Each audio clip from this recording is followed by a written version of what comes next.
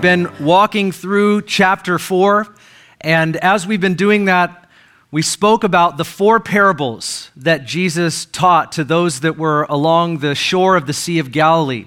And specifically last week, we talked about the 3 parables where Jesus talks about how the kingdom of God is going to expand. Now, there's a point in that passage where Jesus literally gets into a boat and he pushes out a little bit and he's teaching from that boat.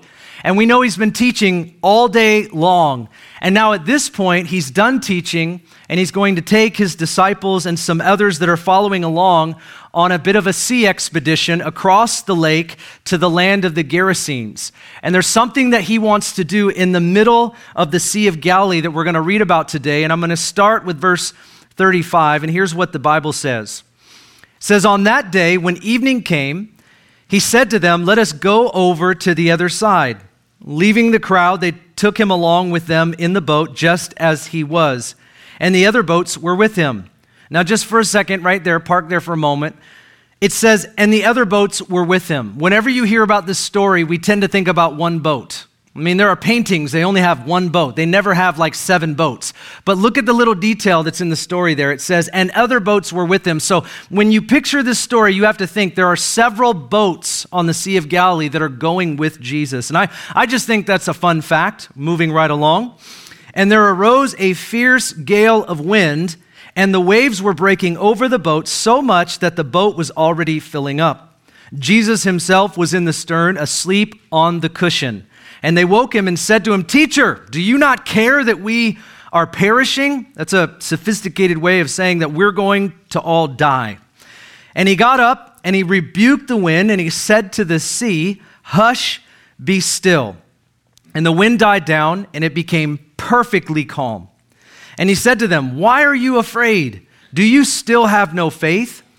And they became very much afraid and said to one another, 'Who then is this, that even the wind and the sea obey him?'" This is the word of the Lord. Amen. This is a very familiar passage of Scripture. If you've been a Christian any length of time, you probably have heard it, or you have heard it in a song. You may have seen it in a painting. There are many allegories that are written to this effect of all kinds. And it's important to recognize that in well-known stories in the Bible, passages of Scripture that are not only told in Christian circles, but really any circles, you sort of see these pictures, you hear these songs, you hear a lot of sermons. It tends to misconstrue truth. The more popular a passage becomes, I think the less the details become important in that passage. Like the truth of the passage can tend to get lost when the story gets more popular, especially as it goes out into culture. And I think that happens for this story because I've heard plenty of sermons and I've even read books to the effect where people will talk about how Jesus, when he's in our boat or he's in our life, he will calm the storms of our life. Like he will make them so they're it's really calm. Like he's the one that will make everything in your life just go the way that it's supposed to. It'll be all perfect and calm and wonderful and no muss and no fuss. And Jesus is the storm calmer, and you just trust in him and nothing's going to go wrong and everything's going to go right. You guys understand where I'm going with this? And then you just live a little bit of life and you think, man, that preacher's a liar. Well, Pastor Ben is not that preacher. And that's not the point of the story. The point of this story is first this. In verse 41, I'm going to tell you right up front, it's the full identity of Jesus. Who then is this? Apparently, they didn't fully know. Apparently, they didn't have the right perspective of Jesus or potentially even who the Messiah was. And so it's a revelation of Jesus Christ in the fullness, or a fuller revelation of who he is to his disciples. That's the main point of this passage. But I also think that surrounding this passage, or the implications of it, could be that Jesus takes his disciples out on the sea to teach them some lessons. And those lessons are very important, and I think they do apply to all of our lives, and we certainly want to capture those, and we want to hear them, and we want to heed them for our own lives today. This is a very real physical storm, and so we don't want to fully allegorize this storm because it literally is. It's just a massive storm, sea and waves and wind, and I'm sure lightning, and it's massive, and it's described as such. And so while I don't want to fully allegorize it, I do want to say that it does represent, and it should, an opportunity for people to grow in faith. And I think that's exactly what Jesus is leading them into, because when you go through any type of difficulty, whether it's a real, actual, physical storm, or it's a storm of life, it provides all of us as believers an opportunity to respond to God. And how many of you know when you go through a difficulty that you didn't see and you didn't plan and you don't want, that whatever is in you comes out of you? And you might think you're a really nice person, and then you go through a difficulty and you realize you got some stuff in you you don't want nobody to know about. You got some stuff in you that you've sophisticated how you hide it, and now you can't hide it no more. And I want to tell you that's not a bad thing as long as we learn how to respond to God, even in the midst of those things that are coming out of us. He wants to change us. He wants to help us to grow. And that's the point of the message today. We've got to stop just asking God to get us out of it or to get us through it. We want to start to ask God to grow us through it. And I'll tell you what, when you start to pray to God, help me to grow, help me to develop, help me to become something rather than just to get out of somewhere. Help me not just to have a convenient, comfortable life, but help me to have the kind of robust faith that can ride every wave from this point forward. This is what I think we can learn as we look at this passage today. And I think it's interesting because Jesus spent an entire day teaching his disciples. And all these other crowd, the members of the crowd that were all there, he's teaching them all day. And what's interesting to me is he goes from these illustrative stories to now they're on the sea, and it's like a demonstration of truth. He's like, I told you, I talked to you about it, I gave you a heads up, but now I'm going to show you. And in the midst of something serious, in the midst of something that you don't know what to do, watch, I'm going to teach you how to really respond and put into practice some of what I've been teaching you. And I just think it's fantastic, actually. And there's 4 points I want to bring up today from this passage. And the first one is this: we will encounter many storms in life. Now go ahead and say amen. Amen. Because that might be the only amen on this point that I'm going to get. Verse 35. On that day when evening came, he said to them, let us go over to the other side. Leaving the crowd, they took him along with them in the boat, just as he was, and the other boats were with him. And there arose a fierce gale of wind, and the waves were breaking over the boat, so much that the boat was already filling up. Now look at this. We see right there in verse 35, Jesus initiated the boating trip across the Sea of Galilee. Now I'm going to try to prove to you today that I believed he knew the storm was coming. I believe that. Now you don't have to believe that, but I'm going to work hard to convince you. He initiated this trip. They could have walked around. He didn't do it. So it's about 7 miles from the widest point of the Sea of Galilee. So whether they were 7 miles across or 5, we do not know. But what we do know is probably about 6 p.m., and there was no sign of any storm whatsoever. There were some experienced fishermen that were a part of Jesus' camp and those that were in the boat, and they would have known if there was a big storm that was coming. Now, the Sea of Galilee did have storms and still does to this day, but they know how to navigate those types of storms, those that are in the boat. And there was no indication that there would be one. But here's what verse 37 says. Look at this. It says, there arose a fierce gale of wind, and the waves were breaking over the boat. The word arose is used in the New Testament. The original word can often mean suddenly. So when we're talking about there arose, it wasn't like they saw it coming, like they saw the clouds coming from afar. It means just suddenly this storm arose. It like came upon them. And the word fierce means great, huge, loud, and my personal favorite, mega. The word gale can often literally be translated hurricane. And so I want to retranslate this verse in the BIV, the Ben's International Version, and it could be stated this way: suddenly a mega storm came upon them, and they did not see it coming. Now that's just my version, but I think it's very true to the text. Suddenly a megastorm came upon them, and they did not see it before it came. And we know that they had experience with storms, but this one is unique. And I bet you the disciples woke up that day and not one of them thought they were going to be in the midst of something like this. When they got into the boat, they did not perceive that they would be where they were. And that helps us to understand a couple things, particularly the response that they gave. The fact is, though, that we're all going to experience unplanned situations in life. Things that we cannot plan for, we did not schedule, we were not ready for, we did not foresee. These things are going to suddenly happen to us, whether it's a real physical storm or we're using that as a metaphor for the tribulations and the trials and the difficulties of life. And did you know that it's fair to actually use it as a metaphor? This is not just me allegorizing the scripture. We can go too far with that and lose the main point. But the scriptures actually use the word storms and winds and waves as a metaphor for the trials of life. And I'll just give you a few references. 2 Samuel 22, Job 9, Psalm 93, Jeremiah 5, and Ephesians 4, just to name a few. I mean, that's like that's just a shotgun there. Can't go over them all day, but I'm telling you, it's all over the Bible. Storms are a part of life. We all have difficulties. We all are going to go through some stuff. Now, I told you I wasn't going to get another amen on this point, but I just want you to know, and you need to be convinced, not only that storms are coming, but that Jesus is with you in the midst of the storm, and he has something that he is about when we face trials of many kinds.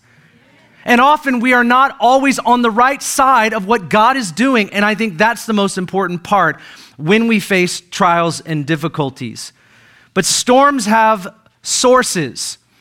They don't just come from the same source. And you and I need to know, what is the source of the storm that I'm in right now? Because if we think that the storm that we're facing is coming from something that it's not, we probably aren't going to be doing the right thing at the right time.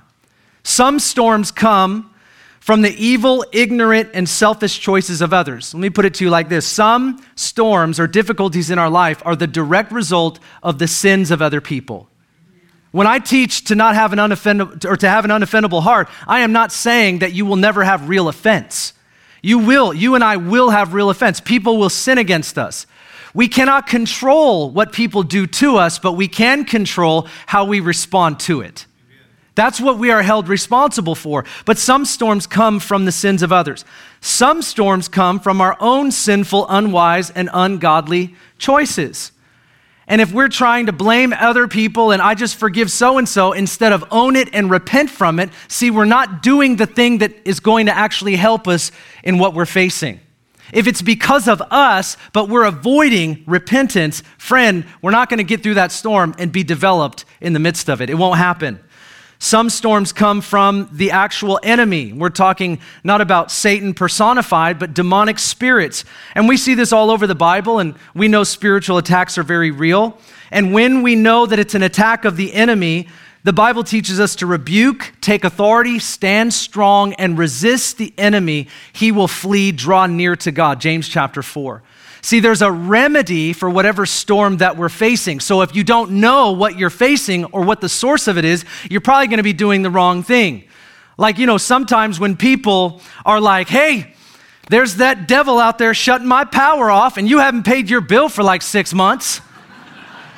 It's like, no, sir, pay your bill and the light man his name's Dave, his name's on his shirt and he's out there doing his job. So we've got to stop blaming the devil for stuff we put ourselves in. That's not the devil. Sometimes spiritual warfare is just a lot more simple than we make it. It's not that mystical. I mean, we put ourselves into bad situations, and if we repent by God's grace, he'll usher us into new life. That's what he does. We can't be blaming the devil or other people. We got to know the source of the storm that we're in. And I think there's some proof today that potentially the great megastorm that the disciples and Jesus are facing could be from the devil. This could be from the enemy. And the reason that we think that is because on the other side of the Sea of Galilee, in the land of the Gerasenes, the first situation that they encounter, which we'll talk about next week, is a man that is full of demons, and he literally describes the demons that are in him as legions. We're talking thousands. Now, I'm sure they might have seen some form of exorcism before, but they have never seen legions exorcised out of anybody. Nobody went up to where this man was. Nobody dealt with this man. Nobody wanted to. And so Jesus is about to go to this place with his disciples, and not only are they going to meet Legion, who lives in this man, but they're going to meet the woman with the issue of blood, and then Jesus is also going to raise a child from the dead. Now, demons and the devil are not omniscient. They do not know the future in advance, but they can see the landscape of what's going on the other side of the sea. And so when you look at the text, when it says, suddenly there arose, as if you couldn't see it coming, there is evidence in this text to suggest that this could have been an attack of the enemy. And so when Jesus stands up and says, hush, be still, in the same way that he speaks to those that are demonized, that's the same terminology that is used. It is very feasible then that this is the enemy that they are facing. But some storms come from the enemy in our life, and some storms are simply just a part of the life that we live. We live on a broken planet. We all have sin. We all have difficulty, we all have pain, we all have loss, we all go through some things. Sometimes something doesn't come in the mail, Amazon wasn't on time. You get a leak in your roof because a couple of leaves were at the wrong place at the wrong time. That's not the devil, that's not you, that just happens. Some things just happen if we live on planet Earth. And I was thinking a little bit about this passage and about this particular point, and it sort of put me in this place where I just recognized what we all know, and that is that you can't control everything in life. I mean, you can set out today to do your best, and you can plan, and we can schedule, and we ought to do that. I'm big on planning and scheduling. I have a life where I'm very hemmed in, and I'm certain that many of you are in my shoes. When people say, Pastor Ben, I think you're busy, they're not wrong. I mean, I am hemmed in. They're literally things I cannot do because my life is so planned out for me. And personally, I love it. I mean, it doesn't bother me at all. But the reality is every now and again when I want to do something that I simply do not have the time to do and I cannot find a place for it, that's where I grieve a little bit. And you feel bad. You pray for your pastor. Coffee helps, but the fact is you can't control life, and the older I get and the older you get, the more you realize it. You just can't control things. And so what Jesus is after, though, is not that we would try to live a controlled life. It's that we would learn how to respond to whatever life brings. That we would learn how to do that, and we would respond in a way that glorifies Christ, that looks more and more like him and less like whatever we used to be. And so we're thankful that this passage actually gives us a little bit of help in that regard. And the second point is this: we will face our fears through the storms. Verse 38, look what it says. It says, Jesus himself was in the stern, that's the back of the boat, and he was asleep on the cushion. Everybody say the cushion. This is just a little detail. I don't know if it matters, but I just sort of think of it as the cushion. Whatever. And they woke him and they said to him, Teacher, do you not care that we are perishing? Now look at these two different reactions to this megastorm. First, we see that the disciples are afraid because they literally thought that they were going to die. Now, when somebody is facing imminent death, it's pretty shocking what can come out of us. There are a lot of things that can come out of us, but for sure, one of the things that can come out of us and is very often is fear. The fear of death will make people say things they never thought they'd say and do things they never thought they would do. I've watched this myself. I've seen it happen in real life, stories that I cannot bring up, but I have watched when people believe that they are going to die, they act so different than they normally would. And I think we see what fear will really do.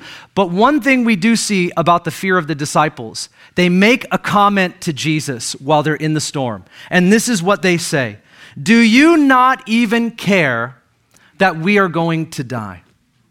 Now just pause right there. Do you not care? Do you not care? Jesus, you don't care. That's a very revealing statement if you think about it. Now I'm going to ask you this question. It's rhetorical. Okay, we're not dialoguing now. It's too many of us. Have you ever said that to another person? Have you ever said to a person in your life, do you not even care? I mean, obviously the reverse is really what you're saying. You don't care. You're saying that. It's not a question. Sometimes people will ask me questions, and literally I'm asking in my head, is that a question, or are you just trying to say something? Married people, restate it as a question. Be very helpful for your marriage. Pro tip, you're welcome. But have you ever said that to somebody? What was the context of that? Do you not care? Do you not care? It's very, very revealing. Have you ever thought this or said it to the Lord? because maybe you prayed and something wasn't answered, or you're walking through some kind of difficulty, pain, let's call it a storm. You're walking through something and you're wondering why God allowed it. Lord, why did you allow this? You have the power to undo it. You have the power to protect me from it. You have the power to stop it. So why did you find it important to allow me to walk through this? Like, what is that about? And often we are not on the same side with God. And I just want to reveal that to you today, that I don't have the answers to all of the things that we face. But what I do know is, having walked with Jesus for 23 years, I am not always on the right side of what he is doing. And when I question him, whether I'm questioning his word or his character or his ways or his love, whether or not he cares for me, if I ever do that in heart, or God forbid it comes out of my mouth, when that does happen, there is something very telling. I am actually indicting God for indifference or maybe even negligence. But did you know, if you've ever done that before, you're in the company of people like David, King David, or Jonah, or Job, or Moses perhaps, these great men and women of God. What about Mary and Martha in John 11? Come on, let's add women to the list too. You remember the story in John 11? This is where Lazarus dies. Lazarus, Mary, and Martha, they're friends with Jesus. They have a close relationship with him. And Lazarus dies. And they're confused about this. And so in their mind, we've got to go get Jesus because he can bring people back to life. In fact, he's the only friend I've got that can do just that. So let's go get the one that kind of knows how to do that thing where people can come back to life. Let's go get that guy. So they send for him. Jesus hears about Lazarus dying, and you know what he does? He kicks back and hangs out where he is even longer. And they hear about that, and it's confusing to them. So Martha runs out to meet him, and Jesus starts to make his way toward where Lazarus is, and he's dead. Everybody say dead. Like at this point, he's like dead. Like he's like really cold. I mean, it's setting in a very serious way. And Martha runs out to meet him, and she has a dialogue with Jesus, and she gets a little bit of a theological lesson about him being the resurrection and the life. But Mary stays with Lazarus. Jesus continues to make his way toward them. And Mary finally comes out. And if you read John 11, I encourage you to do this, but there's something that happens with Mary that's very important and you cannot miss. Mary comes out and she basically says to Jesus, Lord, if you were here, this would not have happened. All right, I'm just going to say it. That's a sophisticated way of saying you didn't care enough when you heard about it to come, because if you did, this wouldn't be the case. But she's living in the tension that you and I live in all the time. And the tension is this: God could do something about this, but he's not doing something about this. And I want to say that, but I know I'm not supposed to because he's God, and I don't want to question him, but I'm really feeling it, and I'm praying in ways that I don't want to confess, and I'm thinking things that I don't want to always say, and I'm living in the tension of God could prevent this in his power, but he's for some reason allowing it in his wisdom. And so you're in that tension, and Mary's there, and out of her mouth she says to the Lord, if you would have come, this would not have happened. And you know, just a few verses later, this is the point where Jesus cries. It says, the shortest verse in the Bible, and Jesus wept. He felt the grief from Mary, and he entered into the place that she was, and he cried. But then he changes the game by doing what? Raising Lazarus from the dead. And I mean, this is like a kind of resurrection that changed their life. He was so dead, there wasn't a doctor in the world that would have questioned that one. I'm talking like there isn't even documentation. Like, how do you even document that? Some doctors in the room, I don't know. He was dead, now he's alive. That's the testimony. But what's amazing to me is that Mary and Martha, like many of us, they had no idea what Jesus was really doing. That this brought glory to the Lord. Like there was no suspicion that maybe he wasn't quite dead. Like everybody knew at this point he was dead. See, Jesus was doing something and Mary and Martha didn't understand. And Jesus was doing something in the midst of this boating expedition that the disciples did not understand. What they said was, Lord, do you not care that we are about to die? Of course Jesus cared, but Jesus knew exactly what he was doing. The disciples had no clue. And friends, I want to tell you, that's how life is a lot of the times when we walk with the Lord. And what is required in the midst of that tension is a kind of trust that right now maybe we do not possess until we get into a storm that we've never gone in before, so that we can actually obtain a trust that we've never had before. See, God is bringing us somewhere because the things that are in front of us, the storms and the wars and the stuff that we are facing, is greater than whatever we've been through. And if we don't have more trust of God, more strength in the Lord, then we're not going to be able to navigate the things that are ahead. We just simply won't be able to do it. But I just want to talk about something. Just throw me this. I was thinking about, you guys know what the word grounded means?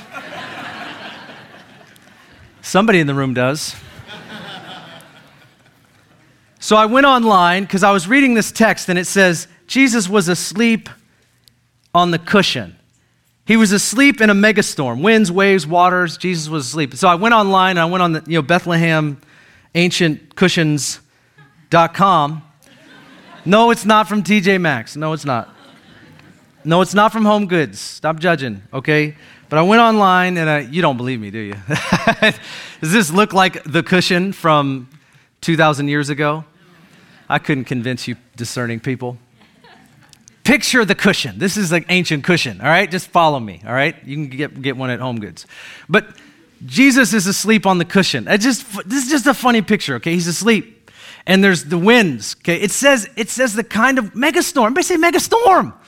This isn't like little storm, little bit of waves, just a little spritz of water. This is a megastorm. Jesus is like, he's just asleep. The Bible says about Jacob, like Jacob laid his head on a rock and he was out. It's just Jesus is the same way, but he's got a cushion. And so Jesus is asleep, and the wind and the waves, wind's like, and the waves like boom, boom, and the disciples like, we're going to die. And the water, the Bible says the water is filling up the boat. And this is Jesus still. I'll put it down, okay. I almost want to go to sleep. I want to throw it at somebody, actually. I was thinking about this, and I was like, look, Jesus doesn't wake up. Now, watch this. Jesus doesn't wake up because there's a storm. He wakes up because the disciples speak up. Look at what happens. Jesus is fast asleep in the middle of a storm that other people think they're going to die in, and they're not mistaken. They're experienced fishermen. They know the storm that they're in, and they're wondering why Jesus doesn't feel and react the same way. And so then they speak up and they said, do you not care that we're going to die? And this is when, of course, Jesus gets up. But I'm wondering, like, why didn't Jesus wake up from the storm? And I think, listen, that could be a prophetic picture. Sometimes Jesus, the Lord isn't moving in a certain way in our life and in some tangible way because he's waiting for us to pray. He's waiting for us to speak up in the middle of the storm. We cannot assume just because we're going through something that he ought to be doing what we think he should do. And friends, I want to tell you, it happens to all of us. We think God should have done this or should be doing this instead of praying that God would answer. And in the midst of praying, he starts to speak to us about what he's really doing. Sometimes we're on the wrong side of what he's doing, but if we're not praying, he won't correct us and we won't hear what he's actually doing, and it reorient our thinking so we can really get out of the storm what we need to get. He's not just trying to deliver them, he's trying to develop them, but they couldn't get that unless they woke him up. So there's two things happening. One is they wake him up, which is the good part. The bad part is what they said when they did. That's the bad part right here. And I want to tell you something, that the Lord wants us to learn that fear is always going to be a part of our life. But it isn't that we feel fear that's wrong. It's what we do when we face fear, that we can overcome it. This is why we need faith. We have to learn to confront the fears that come. And I'll tell you what, you're going to have some fears. But it doesn't mean that fears need to overcome us. That's the point. I mean, I think it's funny. People are like, I'm not afraid of anything. And then they go into something and then they're afraid of something. There's no reason to act like the absence of conflict or the absence of feelings is somehow us walking in victory. I think it's ridiculous. It's learning how to respond when we're in the midst of something. But can we say that we need to learn how to call on Jesus? We need to learn how to be a people of prayer far more than we have been. And just, if you agree with that, say amen. I want us to grow. I want to grow in being a person of prayer. That I don't just want to hear his voice, I want him to hear my voice. I'm a man, we're a people of intercession. I've told this story before, but it's worth repeating. When Bridget and I were raising our kids and they were younger, we've got two of them here today, but one of them, one of my unnamed kids, who may or may not be in the room today, I can neither confirm nor deny, said truth. But one of our kids, he was afraid of the dark for a little while. It was a very short spell. It's coming, baby. But it was and all of our kids have had a fear of the dark to a degree, okay? And even our older sons were when one of them was 9. It's just something that happens. Anyways, he was afraid of the dark for just a short period of time. It was like 3 to 6 months, somewhere in there. And then Bridget and I would put our kids to sleep and strap them and staple them to their bed as much as possible. They would find out how to get out of the handcuffs, though. And he would come down. Bridget and I would be talking to some friends at our house at the time. Usually we had a lot of people over in those days, and he would come downstairs and he would jump up on the couch and he would just pull my arm. He'd be like, "Hey!" And he would whisper into my ear like this, and everybody could hear still, because like Dixons are not quiet people. He's like, "Hey, come upstairs." And I'm like, "Why?" And he's like, "You know." And I'm like, "All right." And this is what happened, and he can attest to this if he remembers, but literally, when I stood up, the minute I stood up, the boldness of God came in that young man. I mean, he just like went, like Iron Man suit came on, and he ran upstairs like we were going to vanquish every foe known to man. Dad is with me now. Beware monsters, wherever you might be hiding. The wrath is coming. And so he would just run upstairs, bam, the light goes on, jumps in his bed. It was amazing. And then I get up there and I go, what's going on? And he's like, "There's monsters in here. I could hear them." So where are they? And he's like, so I go into the closet. It's a walk-in closet. I open the door. I boom, get in there. And I look around. There's nothing there, no small ones, no big ones. I go, "Hey, there's no monsters in here." I look under the bed.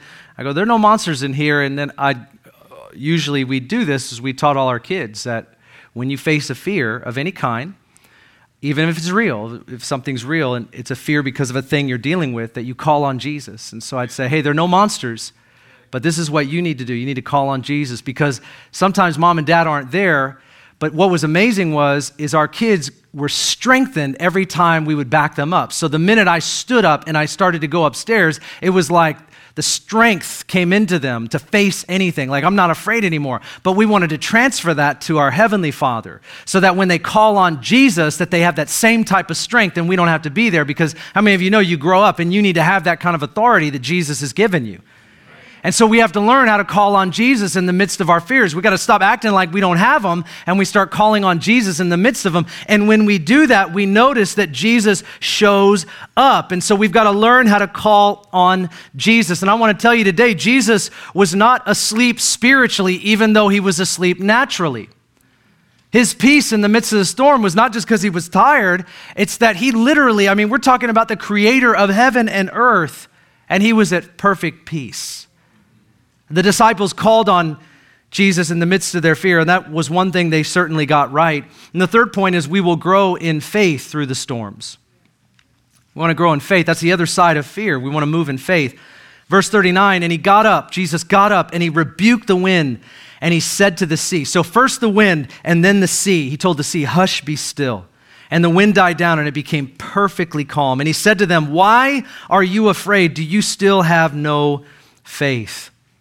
He stood up, he spoke to the winds and then to the waves. He said, "Hush," just like he would say to a demonic spirit, "Be quiet." He said the same thing to the waves and to the wind.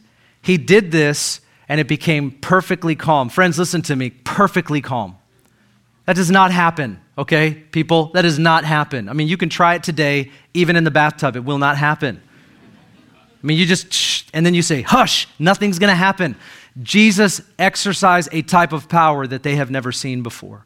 This was entirely supernatural. And then he looks at them and he says, "Why are you afraid? Do you still have no faith?" See, Jesus did not expect the disciples to silence the storm themselves. I've heard people teach that. That's not true.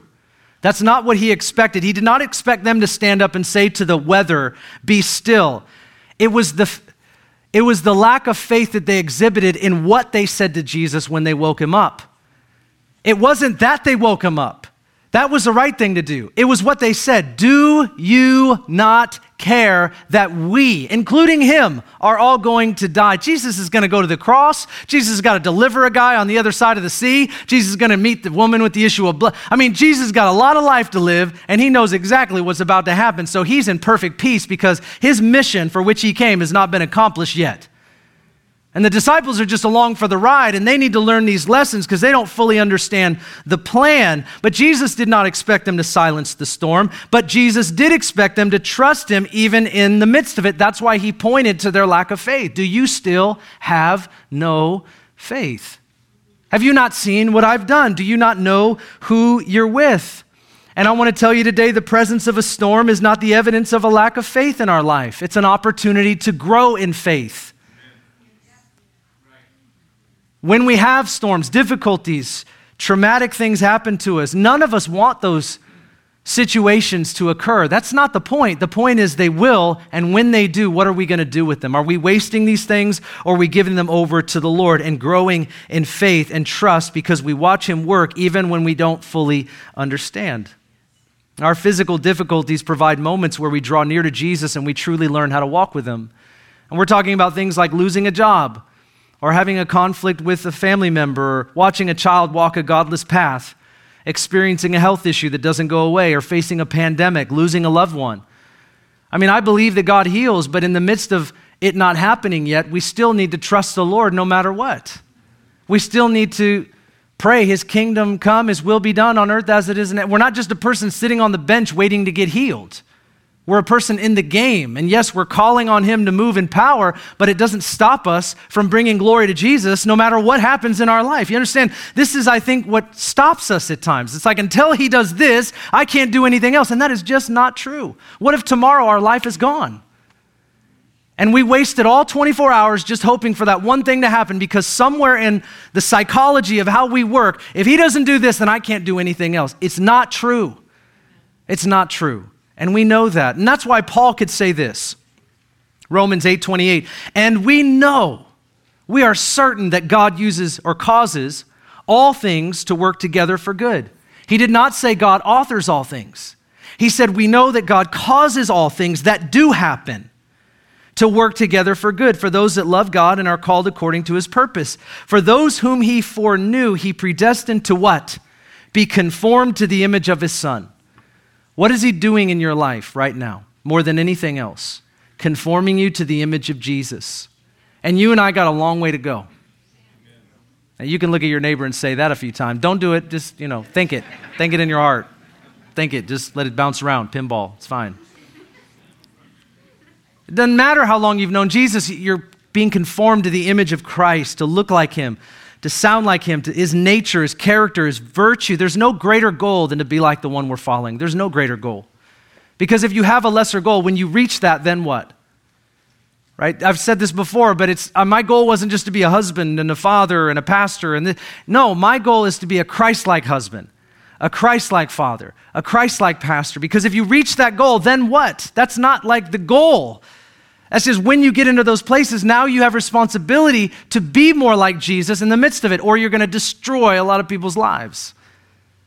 So this is our goal, and this is why Paul said it. There's a story about a man named John and Charles Wesley. I'm sure none of you have ever heard of them before. The founders of the Wesleyan movement, but also the mainstream denomination known as Methodists.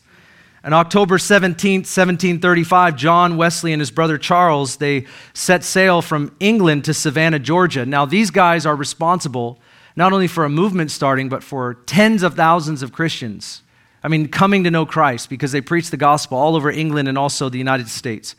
And so they're sailing across the ocean from England to Savannah. John's goal was to preach to the Native Americans and lead them to Christ. That's his whole desire, was to do that. And on this 4-month-long trip, a literal physical storm came and suddenly broke the mainmast, and everybody was afraid for their life. They believed that they were going to die. And John writes this in his journal. While the Englishmen, including him, were crying, there was a group of Moravians calmly singing hymns and praying in the corner of the boat. And John says, I was impressed by their personal faith in the face of a dangerous, life-threatening storm. And I became convinced of my inner weakness, while the Moravians seemed to possess an inner strength that I did not have. He later wrote in his journal after the trip, it was then that I realized that mine was a dry land and a fair-weathered faith. John went through a literal physical storm, and he came face to face with his limitations. He came face to face with a response that looked nothing like him. This is what they were doing. They were crying because they were going to die. And he looked over at this group of humble Moravians who just wanted it. I mean, they ended up in like North Carolina and across the East Coast, and they formed these communities, this humble community of people that were fairly quiet, and they were just singing to God. They were just singing in the midst of a storm. And John was like, I'm a wretch. I don't believe what I preach. I think that's a pretty humble confession, don't you? And John and Charles both went on to see tens of thousands, if not more, people come to Christ. Such a powerful picture. In a storm, our faith starts with this, God deliver me, but it needs to end with God develop me. We've got to move to a robust faith. Friends, in Christianity, we may not know this or we may not remember it, but we are built on the shoulders of people that died for the faith. People that died to make sure that we could have this book. People that knew that they've got to get this written into other languages, and they've got to make sure, like scribes were copying, and they gave their lives. Many of them died. They were martyred because of this book to get the Bible into our hands today. We are built on the shoulders of people that had such a robust faith. They were not fickle. They were not superficial. They were like, I will die because of the name of Jesus. That is what we are built on. That's literally in the foundation of what we call Christianity. Where people heard Jesus' words to take up their cross, to deny themselves, and to follow him. There were people that believed it, and I believe we in this generation need to become those kind of people. And we need to obtain that kind of faith and nothing less. We cannot succumb to a superficial faith. We've got to rise up and grab a hold of something that is substantial, that can actually navigate any storm that we might face. Because who knows where this world is going to go? I'm not here with a crystal ball to tell you that I know. I do know what the Bible says about the end times. At least Jesus is coming, and I'm on his side. That's what I do know. But the Bible says, occupy until he comes. It says to preach the gospel to all creation. We're talking about sowing seeds and shining light, and this is our calling in life. So we might lose our comforts, and we will lose our conveniences, and these things might happen, but we still have what we are here to get. For those of us in this room today, it's what it's all about. The last verse reveals the final point, and it's this: we will encounter Jesus through the storms. Look at verse 41. They became very much afraid and said to one another, who then is this that even the wind and the sea obey him? This verse is the point of the story.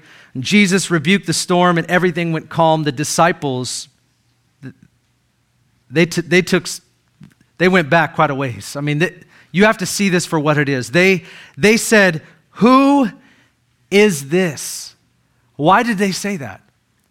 Now look what it says. It says they were very much afraid. See, they started with the fear of the storm. Now they're afraid of the Jesus in their boat.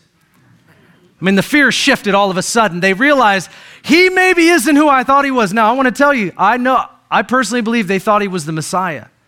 But in Judaism, both then and now, Jews did not believe what we believe in Trinitarian theology. We believe that Jesus Christ is God. Now, it's a mystery. Father, Son, Holy Spirit, it's a mystery to us. But there is no way that they saw this Jesus stand up and rebuke the winds and the waves and have authority over the weather. There is no way that they saw that and didn't all of a sudden think, what I've been taught about the Messiah is woefully undervaluing what I am now experiencing. Do you know why? Because in the Jewish community growing up, they knew that only God has power over the weather. I mean, there's dozens of passages in the Old Testament that talk about how Yahweh God has power over the weather. And you can look it up today. One of the issues that those who are Orthodox Jews that hold to a Judaism that do not believe that Jesus is the Messiah, one of the issues they have with Christians is they do not have a mindset, they do not have a theological understanding that the Messiah is also God. This is one of the things they think we are wrong about. But this is where the disciples had a jolt, And this is what Psalm 107 says. Look at it, verse 28. It says, then they cried to the Lord in their trouble, talking about the Israelites coming out of Egypt. They cried out to the Lord in their trouble. Look, and he brought them out of their distress. He caused the storm to be still so that the waves of the sea were hushed. I mean, doesn't this kind of sound like something to you? I mean, maybe Jesus knew Psalm 107. Maybe he knew he was speaking to something. And then it says they were glad because it was quiet. So he guided them to their desired haven. And we read from creation, the Exodus of Israel, to the Psalms and the prophets, only God, only Yahweh has power over the weather. When Jesus stood up and he did what he did, all of them, I just have this picture of them moving to the other side of the boat saying, what manner of man is this that even the winds and the waves obey him? Maybe Jesus is a bit bigger and a bit more important than I thought he was. I mean, who can take like this? I just want you to see this. I just want you to see, look at this. This is what we're talking about today. Jesus is in a boat with his disciples and other boats around, and this is what they're facing. This is what it talks about, a gale of wind, fierce wind, and can do this. Then when he speaks to it, this is what happens. This is the Sea of Galilee right here. Who can do that? I bet you when the disciples saw that, I bet you they thought, I don't think I understand who he is. I bet you that's exactly what they thought. And I think it changed their life. I think from this moment forward, they carried a tension that they could never root out of their heart. Friends, what if sometimes this is what happens to us? The way we talk about Jesus, the way we think about him, even the way that we approach him and how we orient our lives around him. Maybe we get too comfortable with Jesus. Maybe we get too comfortable with the Jesus that's in our boat. Maybe that's something that happens. Could you be guilty of that today? Of thinking too lightly of the one that came and died and rose again and ascended to the right hand of the Father and says that if you believe in me, I'll forgive you for all of your sins and I'm going to come back and I'm going to take you with me and I'm going to give you a brand new body and you're going to live with me forever. I mean, maybe this story gets a little too fictional because we are so wowed by the things of this life. And then when stuff comes into our life and it starts to shake us up, guess what? There's a war coming. Guess what? There's a war happening in our world and it might affect America. Guess what? There's some stuff that's going on that you can't control. And you got a diagnosis that there's nothing you can do about. You're trying and you're asking and you're praying, but here all of a sudden you've got a storm in your life and Jesus doesn't look bigger than the storm. That's what the disciples had succumbed to. Jesus was in their boat and he's sleeping on the cushion and the disciples are scared that they're going to die and they don't even realize who's in their boat. But after that, now they don't really know who's in their boat. They didn't realize it before, but now they're really unsure, but in a whole nother way. I wonder if today, one of the prayers that we should pray, I don't want to force this on you, but I want to ask you after reading this story, do you think it's possible that we need him to give us a new revelation of who he is? You know him as Savior. You're thankful that he forgives sin. And you even profess that he's Lord. But is he God over a storm? Is he God over the earth? Is he God over the universe? Is he a God that nothing escapes his view, like he literally knows what's going to happen in the future? What fear should we have? It doesn't mean that we don't live in reality. We have things that we have to face, decisions we have to make. I get that. That's not... We got to call on Jesus. We have to learn to call on him. We want to do that certainly, but when you see him through the lens of that, I bet you'll pray differently, don't you think? I bet you call on Jesus a little bit more often. I bet you expect him to show up in powerful ways that maybe you didn't yesterday. But what if it starts by just asking him today, Lord, I surrender to you in a way where I'm asking you to show me who you are and I just want you to blow me away. And I confess that maybe I know you as much as I can today, but I need more. I need a greater revelation of Christ. I need a living awareness. The things that I'm trying to deal with and fix in my life, maybe they'll be fixed if I just see Jesus bigger than he is in my own world. It would just be simpler. I bet you he would give us that if we ask for it. Something you might want today, you think? A greater revelation of Jesus. Remember in the book of Revelation, The Apostle John was exiled to the island of Patmos. This is somebody that laid his head against Jesus' chest. Like, that's talking about closeness. And when Jesus, the glorified Christ, revealed himself in a vision to John, who'd walked with him for 3 years, you know what John did? The first thing he did when he saw him is he fell at his feet as though he was dead. Why would a man who walked with somebody for 3 years, knew him more than any of us, physically walked with him for 3 years, why would he fall down on the ground like he was dead? Because he was scared. He came into a revelation of Jesus that he did not previously have, and he walked with him physically. And I bet that Jesus would give more of that to us if we asked.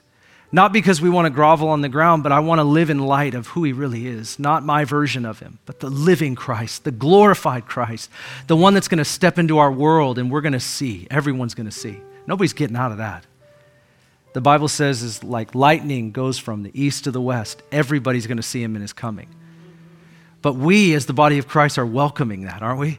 It says that we're praying that in. Maranatha, so come, Lord Jesus, so come. We know whom we have believed on. We're welcoming his coming. We're crying out to the Lord and all that we're facing in the world. Storms are real, but they just become less powerful. Would you stand? Let's pray together. Thank you, Lord.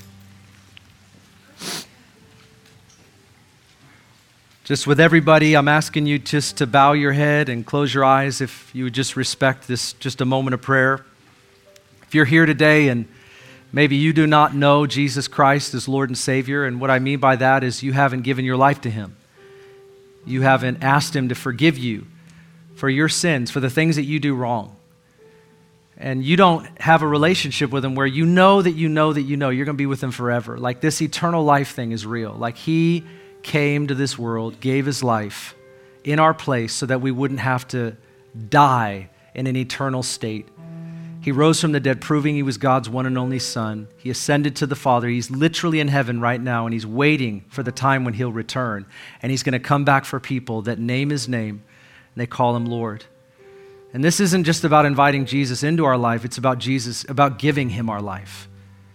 We're not asking him to come in. We're saying to him, I give you my life. Everything I am is yours. If you have not done that today, if you have never turned your life over to Jesus, but you're here and you know you need to, it's not a coincidence that you're here. This is your decision that you make. Nobody forces you to do it, nor do we try. It's not something that God himself forces us to do, but it's the most important decision of our life. If you're here today and you need to make that decision, I just want you to raise your hand real quickly and acknowledge, I need to give my life to Jesus. Just me looking around. Yeah, I see your hand. Yep. If that's you, raise your hand. I'm looking at you. Yep, I see you guys. You're saying, Jesus, I need to be forgiven of my sin. I want to give you my life. I see you. There's 3 of you now. Is there anybody else? You're like, Ben, today's that day. I need to give my life to Jesus. I'm not trying to face these storms by myself. I want to walk with him for the rest of my life. Yeah, there's 5 of us today in the room. Yep. Here's what I'm asking you guys. You can put your hands down. Nobody sees you but me. I'm asking you to make your way forward at the end of the service. Give us 5 minutes to pray with you. We're not trying to talk you into anything. We just want to walk with you into something. That's it. Our pastors will be up front. We want to pray with you. We want to acknowledge the decision that you've made today so you can connect with him. He's a real Savior. He's real. He's alive and well, and he wants to walk with you today. For the rest of us, let's surrender and ask Jesus right now for a greater revelation of who he is. If you want that, go ahead and assume the position, hands out, asking him with your heart. Father, we thank you in the name of Jesus. God, I pray for a revelation from the Holy Spirit to show us Christ. It does not mean we don't know you. It does not mean we don't love you. It does not mean we're not following you. It means that we want to see you bigger than we see you right now. We want to know you more intimately than we do today. We want to see you as the God. You have all power. You can silence storms, but more than anything, you're developing us through them. And we don't want to miss the moment that we're in. We want to give you all of our lives so that you can have it and do with it what you want. Develop us, Lord. Give us a mentality that isn't just to take me out of or get me out of, but it's to grow me through it. And we ask you for that today. Give us a robust, strong faith that is not fickle or superficial. And if that's been us, Lord, we repent from that right now. We discard that kind of faith and we say, Lord, give us a strength in our faith. The Bible says in Ephesians 6:10, be strong in the Lord and in his mighty power. So we take up your strength today and we thank you for it.